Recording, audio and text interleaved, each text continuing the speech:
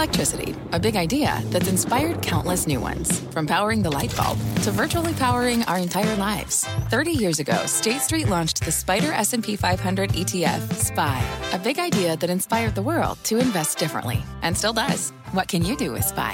Before investing, consider the fund's investment objectives, risks, charges, and expenses. Visit ssga.com for a prospectus containing this and other information. Read it carefully before investing. SPY is subject to risks similar to those of stocks. All ETFs are subject to risk, including possible loss of principal. Alps Distributors, Inc. Distributor.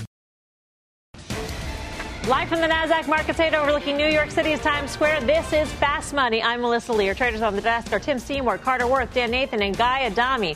Back from the heartland. Tonight on Fast, buckle up because the transports could be signaling a rocky road ahead. We'll tell you how to navigate it. Plus, the one chart that knocked the socks off the chart master this week. He'll tell us what it is.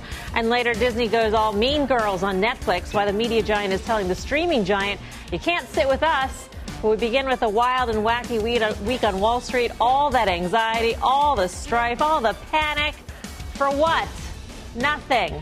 Markets are rallying to finish the week. Basically, where we started the whole week can be summed up in one emoji called the giant shrug. So with this week in the books, we're setting our sights on the big week ahead. Just look at all the stuff coming your way. Look very carefully at this calendar. A power-packed week ahead. So how are you setting yourself up? What's that first one? National chocolate-covered pretzel. The calendar was a little light on Monday, so we filled it out with that big. day, which it's could big. be very big for some people. Glad people are paying attention. Guy, how do you... When do we become a society where every day is a day of something? I mean, it's all the lobbying going on. Is that what it is? I think people buy those things, yeah. National Chocolate-Covered Pretzel Day. I got a big shrug for the National Chocolate Pretzel Day. We got, totally. What do you make of next week? What do you make of next week? I'm glad you asked, Mel, and it is great to be back, by the way. Thank you. I'm still bearish. I know that you feel good coming out for Friday when the market rallies 400 Dow points after reversal yesterday. Everything feels good, but I'm still of the belief that there's significant headwinds out there, and the VIX, which probably plateaued earlier this week, north of 21, back to 17, is still too cheap in this environment. So although today feels good and yesterday's reversal feels good, rates continue to head lower. I think that's a warning sign. And for those with the optimistic view that some magic deal is going to come out of the U.S. and the Chinese, I still think it's wishful thinking. I don't think many people expect a deal to come up. But President Trump keeps saying, you know what? Tariffs will be delayed. The tariffs that will hit the U.S. consumer. Yeah, I don't know if those half of that $300 billion that was announced on August 1st, that it was delayed until December 15th, is really something that's weighing on the markets right here. So to me, if that was kind of pushed out, I don't think it's something that we see the market just kind of lift. It is a headwind that we can look out and say, put your finger on. I'll just say this, about this magic deal, like you just mentioned, whatever deal that just has to do with buying soybean or pork to really focus on the trade deficit, I don't think it's something that you want to buy. It's something that you want to sell. And if you look at some of the data that we've had, some of the PMIs that we've seen, China's is actually stabilizing while the U.S. just took a leg lower. So to me, that whole notion that if you were buying U.S. stocks because you think we could decouple from EM or China, that sort of thing, I don't think there's any decoupling from the fact that global growth is slowing and now we are starting to catch up a little bit. I mean, essentially, it was a very defensive week. I mean, yes, we recovered today, but if you were to look at a sector-by-sector basis, it's utilities that were up on the week, it's REITs, it's staples, it's healthcare. And everything else is down. And tech pulled off a gain on the week, but tech in a way is defensive. And what we know is mid-cap, bad week, small-cap, bad week. Rates are saying a certain thing. So you can recover, but did you really undo the damage? But what did you want to see to undo the damage? I mean, we saw a resumption of the groups that had been leading anyway, right? Because we saw that rotation into value. And so we saw value stocks lead us out of the midweek ruts. Yeah, but value, remember, that the initial move in value, let's say 6-7 weeks ago, and then the incredible give back, you're still made no progress in the so-called value recovery trade. Well, so being the only reasonably constructive person on this desk right now for the markets, I feel the need to stand in the pocket and point out that, in fact, we really did, at least in the short run, recover. The S&P got back above the 50 barely. And let's see. I mean, this is arguably still, this is the line in the sand. And if you think about the data that we had this week, we had very poor services PMI. Frankly, that's the surprise of the week. If you think about, we went into that number saying, hey, a month ago we had terrible variable manufacturing data, but services pulled us out. Then we go to 80% of the U.S. economy and learn that services actually are 2.5 points weaker than where they were. Is the rest of the world stabilizing? You talk about the Chinese data. You're right, Dan. At least this week, you had the private PMI manufacturing survey in China that was up a point, is in acceleration mode. It's above 50. And the state one was just around 50. But if I look at the week-over-week numbers, there's no question that the U.S. data took a leg down this week. And I think if you look at the payroll numbers this morning on the headline, as much as you want to breathe a sigh of relief and terms of that you actually had some upward revisions, and you had a number that came in more or less in line to net it out of even. Hourly earnings were down, and if you look at the 3 to 6 month average, we're down about 100,000 jobs to where we were in 2018 on the private market. So it's hard to say the U.S. is moving higher. What I think it's all about is positioning and expectations, and right now, I don't think the market has any. So what was behind this 1.4% rally, do you think, today? Was it that the jobs number was weak, but not too weak? So I think it's a combination of a little enthusiasm about trade and the fact that rates are going lower, and then you get into this Tina thing, there is no alternative. And I just want to say, you have been constructive, and there's no reason to actually say that the bottom's going to fall out here. My point, and I think I've been very consistent for like a year now, when we get back up to the prior highs and we make a new high, it has never been in 20 months, an opportunity where you can say, I'm going all in. This is a great opportunity to play for the breakout, okay? We have fallen every single time. What, 4 or 5 times now, Carter? Well, the only way... It's the market that's pretending to make new highs as the internal, sector by sector, is not corroborating. Right. So I'm just saying that you can be constructive as all you want. You can trade these pullbacks that we get from these highs. And there's been a lot of great trading opportunities. But the market has made little progress. Going all the way back to December 22nd, 2017, when they passed that tax cut. That was the thing. That was the Trump trade. We're up, 200 points in the S&P 500 since then, and we've been going sideways since then. Well, the thing is, as Carter mentioned the other day, every single pullback has been a trading opportunity to new highs, except for this very last one when we failed to take it to new highs. And here we are. We have this quick plunge, this kind of snapback, and yet think about it, a really bad week for the BKX, a really bad week for S&P 500 industrials, for transports, meaning it's back to the same old thing. It's not being confirmed by the things that you want to confirm. We're going to have the great Josh Lipton on, but don't underestimate the Apple news. And I don't want to, talk Apple before we need to talk Apple. But to answer your question, that is a huge part of what. To illustrate why today rallied the way that it did. I think it's important in the context to bring it up and not wait 11 or so minutes. With that said, if you had said to me, Guy, the Dow's going to be up 380 points on Friday, what's the bond market going to do? I said, well, Melissa, given the fact that we've had a nice rally and yields have gone lower, I think the bond market will sell off in a meaningful way.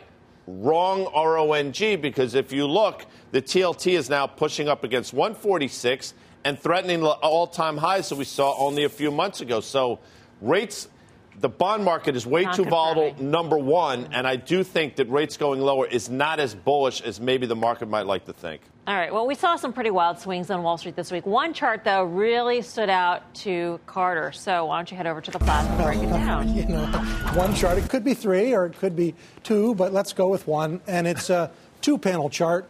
And here it is. So the lifeblood of the system, financials. And then within financials, forget about insurance and forget about broker-dealers, but big, heavy banks. The KBW Bank Index, it is names, as you know, Citi, Bank of America, J.P. Morgan, Wells Fargo, and others. And what is remarkable, because it speaks to, frankly, not the importance of me, I'm nobody, the importance of technicals. A stock, a currency, a commodity, every single time it's come up to this, it has failed, it has failed, it has failed, it has failed. Literally, it's touched that line. Sometimes you can draw circles, but the point is it's every single time. Is that the DCF? Is that enterprise value to EBITDA? Is it the collective PEG ratio of those stocks? No. It's machines and it's charts and it's technicals. Here, even more unbelievable is that look at the performance on a relative basis. So the bottom panel is the BKX's relative performance to the S&P. And it literally has touched this line, and I'll do it with a red arrow here, has failed, has failed, has failed, and it got up here and has failed yet again.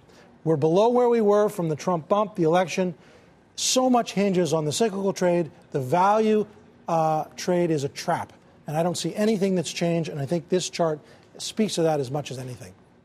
The value trade has become a trap, Tim. Well, the value trade got a fresh endorsement 6 weeks ago when we saw this violent rotation, and banks were a major beneficiary. And as we talked about probably in yesterday's show or 2 days ago, when essentially you had a 2-day move in banks that took 5% out of that banking trade and left you back where you were. Well, in the last 2 days, I think you've taken half of that move back. When I look at the banks, I do think that there is a valuation argument in favor. Therefore, I think they can be more constructive. There's no denying what Carter's talked about in terms of where the KBW, which is certainly giving you the more pure bank exposure. The XLF, Dan, sometimes talks about not being the pure play, right? Because you've got a lot of Berkshire in there. Yeah. You've got some Blackstone in there. Certainly in the case of Blackstone, you've had an outperformer. Yeah. But banks in this environment where yields are going lower are going to come under some pressure, even though the yield curve has actually steepened in the last couple of days from the short end. So I would agree with that. I think sitting on October 15th, I mean, we got where was Carter just now? At the plasma. At the smart board. He did an amazing job, but we often go there to do something that we like to call Tim, please help me. The power pitch. The power pitch, yes. And to Tim's point, we actually power pitched a bank a while back saying maybe the bond market has gotten ahead of itself. Maybe at 65 to 70% of tangible book, Citi is cheap. But these are trading vehicles, and the move from 62 to 72 was exactly what it should have done. Yes, it bounced today, but I think banks, the trajectory has been lower. I think they continue to go that way. Yeah, that was a great power pitch from a trading perspective. Thank you, Dan. No, the sentiment was bad, and it Mel, got how do you back feel to that a we've level. now completely changed the name? You're shaking your... I'm very frustrated. But here's the thing. We were talking about 2 weeks ago when J.P. Morgan made a new all-time high. It was probably the only bank in the northern hemisphere that has done that, right, if you think about it. And so, but what did it do? It went from 121 to that new high, right down to 110 yesterday morning, like that, And so, to me, that's just a failed breakout. And the rest of the money centers have never made a new, they haven't even made a new high. They've just been trending down. And then you look at the investment banks. You look at Morgan and Goldman, they're disasters. They look like they're going to be different businesses in the next cycle. So, to me, I just think you can buy these all day for capital return and for value, but they're just, this sounds to me like one of those moments where you're going to tell me JP Morgan is the worst chart you've ever seen. No. I look at that chart over the last 2 years, stock's done nothing, but it certainly hasn't been a devastation. It's actually traded in a range with a company that's been giving you record profits and actually I do. Mel is just sticking up for me. I say every time that one is down, that's the one you buy and sell everything else because it just seems like that's the one. It is the best in class, but also it has not provided any return and adjusted for risk and beta. It's a disaster of a pick relative to other choices in the equity market. Well, relative to staples and defensive. And look, you are right on a risk-adjusted return basis. We've seen a fair amount of volatility. I think a lot of investors that watch this show are not trading in and out of the market. They want to be with companies with good balance sheets. They want to be with companies that actually are improving their earnings margins. Can we just make one point? And maybe they want to split them up here. It's taken 10 years for these companies to delever, to get to where they are, to be able to return this cash, to have these values. And they're massively outperforming the market. So if we are late cycle and rates are going to zero, which they probably are. Outperforming the market?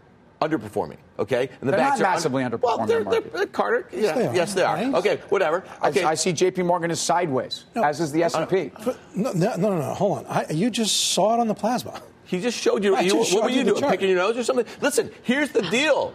If we are this far along after the financial crisis, this late cycle, why would you be buying banks even for a long-term investment? You were going to be averaging it for Why don't you sell years. everything? Look, you guys are trying to tell me that banks are going out of business right now, and I'm telling you that the charts aren't that bad. I'm also telling you that J.P. Morgan continues to report record profits, and they're giving more capital back, and I feel comfortable. So why don't investors appreciate it? Why is it outperforming? It's done what a lot of other sectors have done. Boys. Boys will be boys. I hate that expression, actually. Why? And you guys, I never said anything about going out of business. Don't drag me into your mud. Right. Sorry, bro. Coming up, it's the conversation the traders just can't wait to tackle. Apple rallying today and reports the company is ramping up iPhone production will trade the big move. Plus, Disney taking the fight to Netflix in the latest episode of the streaming wars. We'll tell you if the Mouse House can really keep the streaming king down. We're live from Times Square, New York City. Much more Fast Money right after this.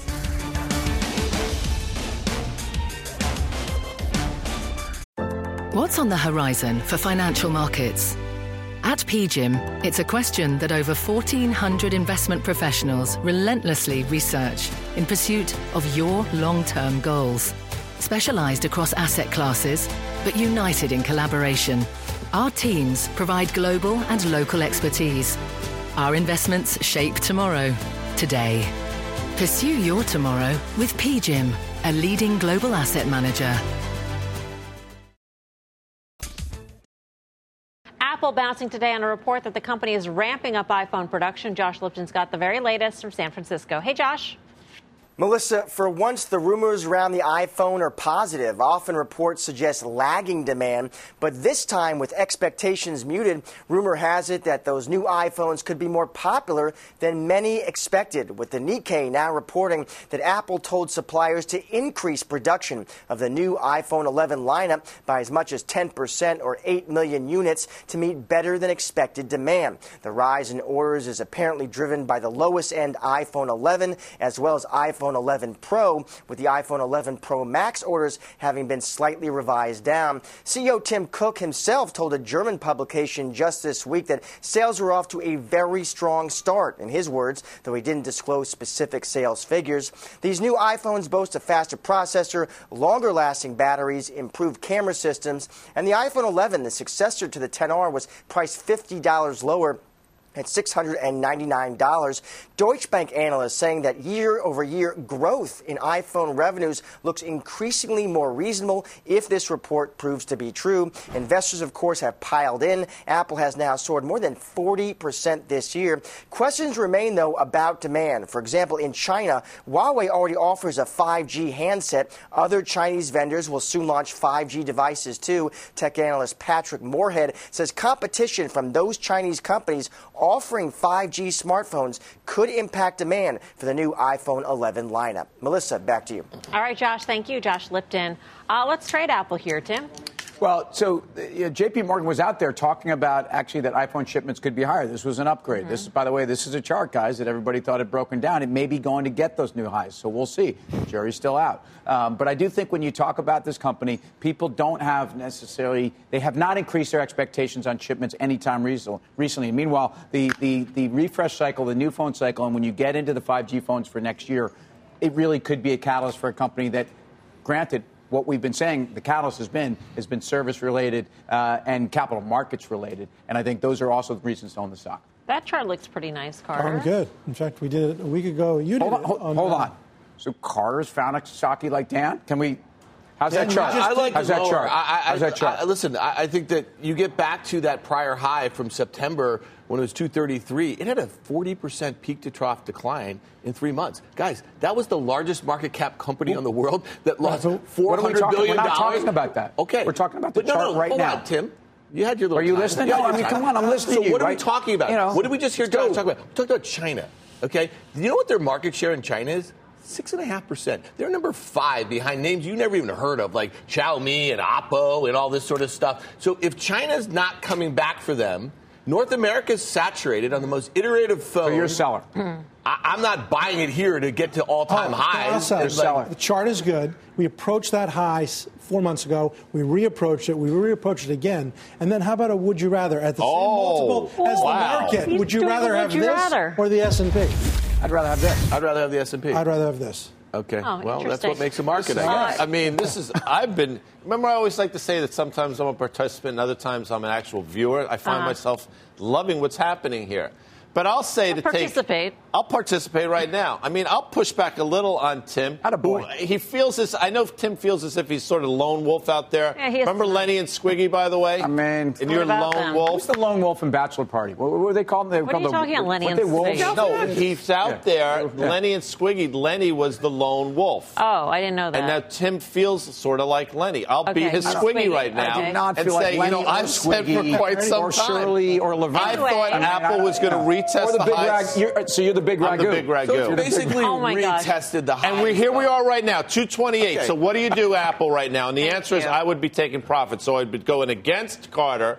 I'd be going against him. And for some reason, after Josh spoke, Bewitched came into my head. And why is that, Tim? Because Agnes Moorehead she stole every episode she was in. I don't even want to. Enough for tangents for now. You can read more about Apple on our website, CNBC.com. We're live at the NASDAQ market site in Times Square. Much more Fast Money coming up next.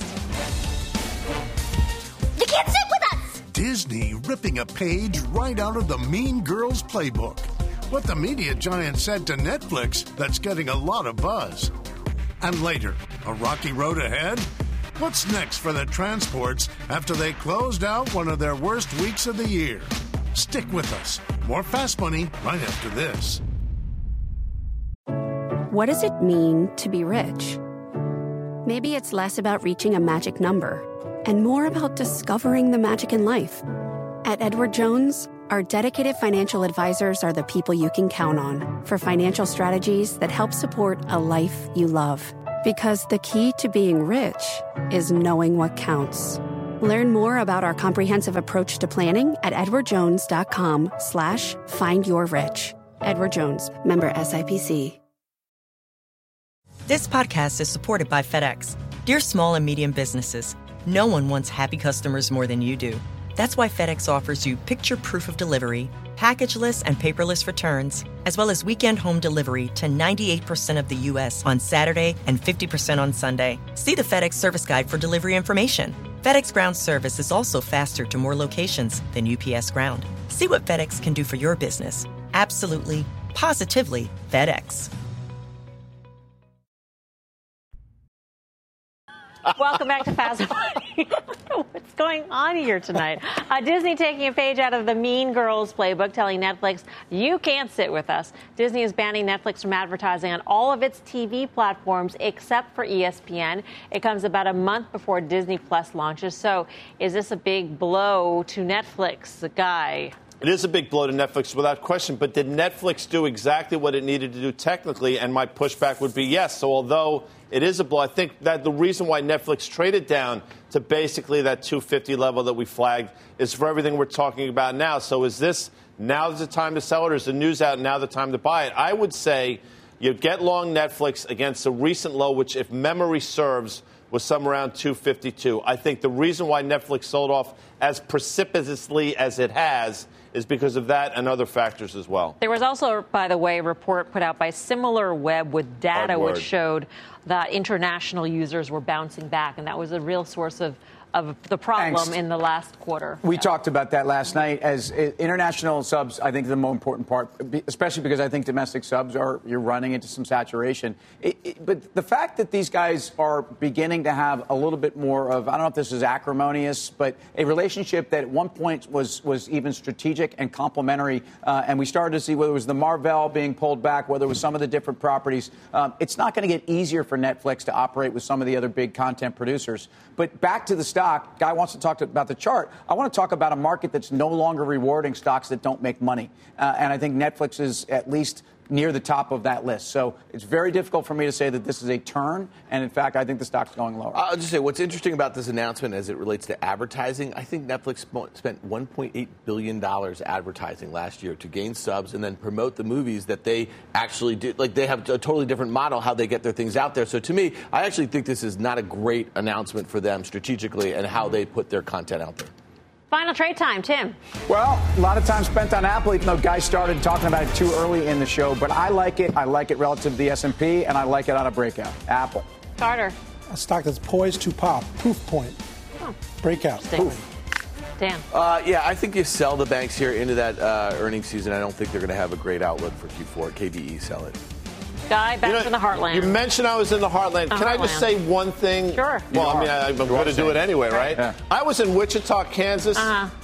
Honest to God, some of the nicest people I've ever met. Sure. I hope big fans too. Why are you surprised about Chicago, that? Chicago Mercantile Exchange. Options actions coming up next. Stay tuned. With the Wells Fargo Active Cash Credit Card, you can earn unlimited 2% cash rewards on purchases you want and purchases you need. That means you earn 2% cash rewards on what you want, like season tickets to watch your favorite team, and 2% cash rewards on what you need, like paying for parking. That's the beauty of the Active Cash Credit Card. It's ready when you are, with unlimited 2% cash rewards. The Wells Fargo Active Cash Credit Card. That's real life ready. Terms apply. Learn more at wellsfargo.com/activecash.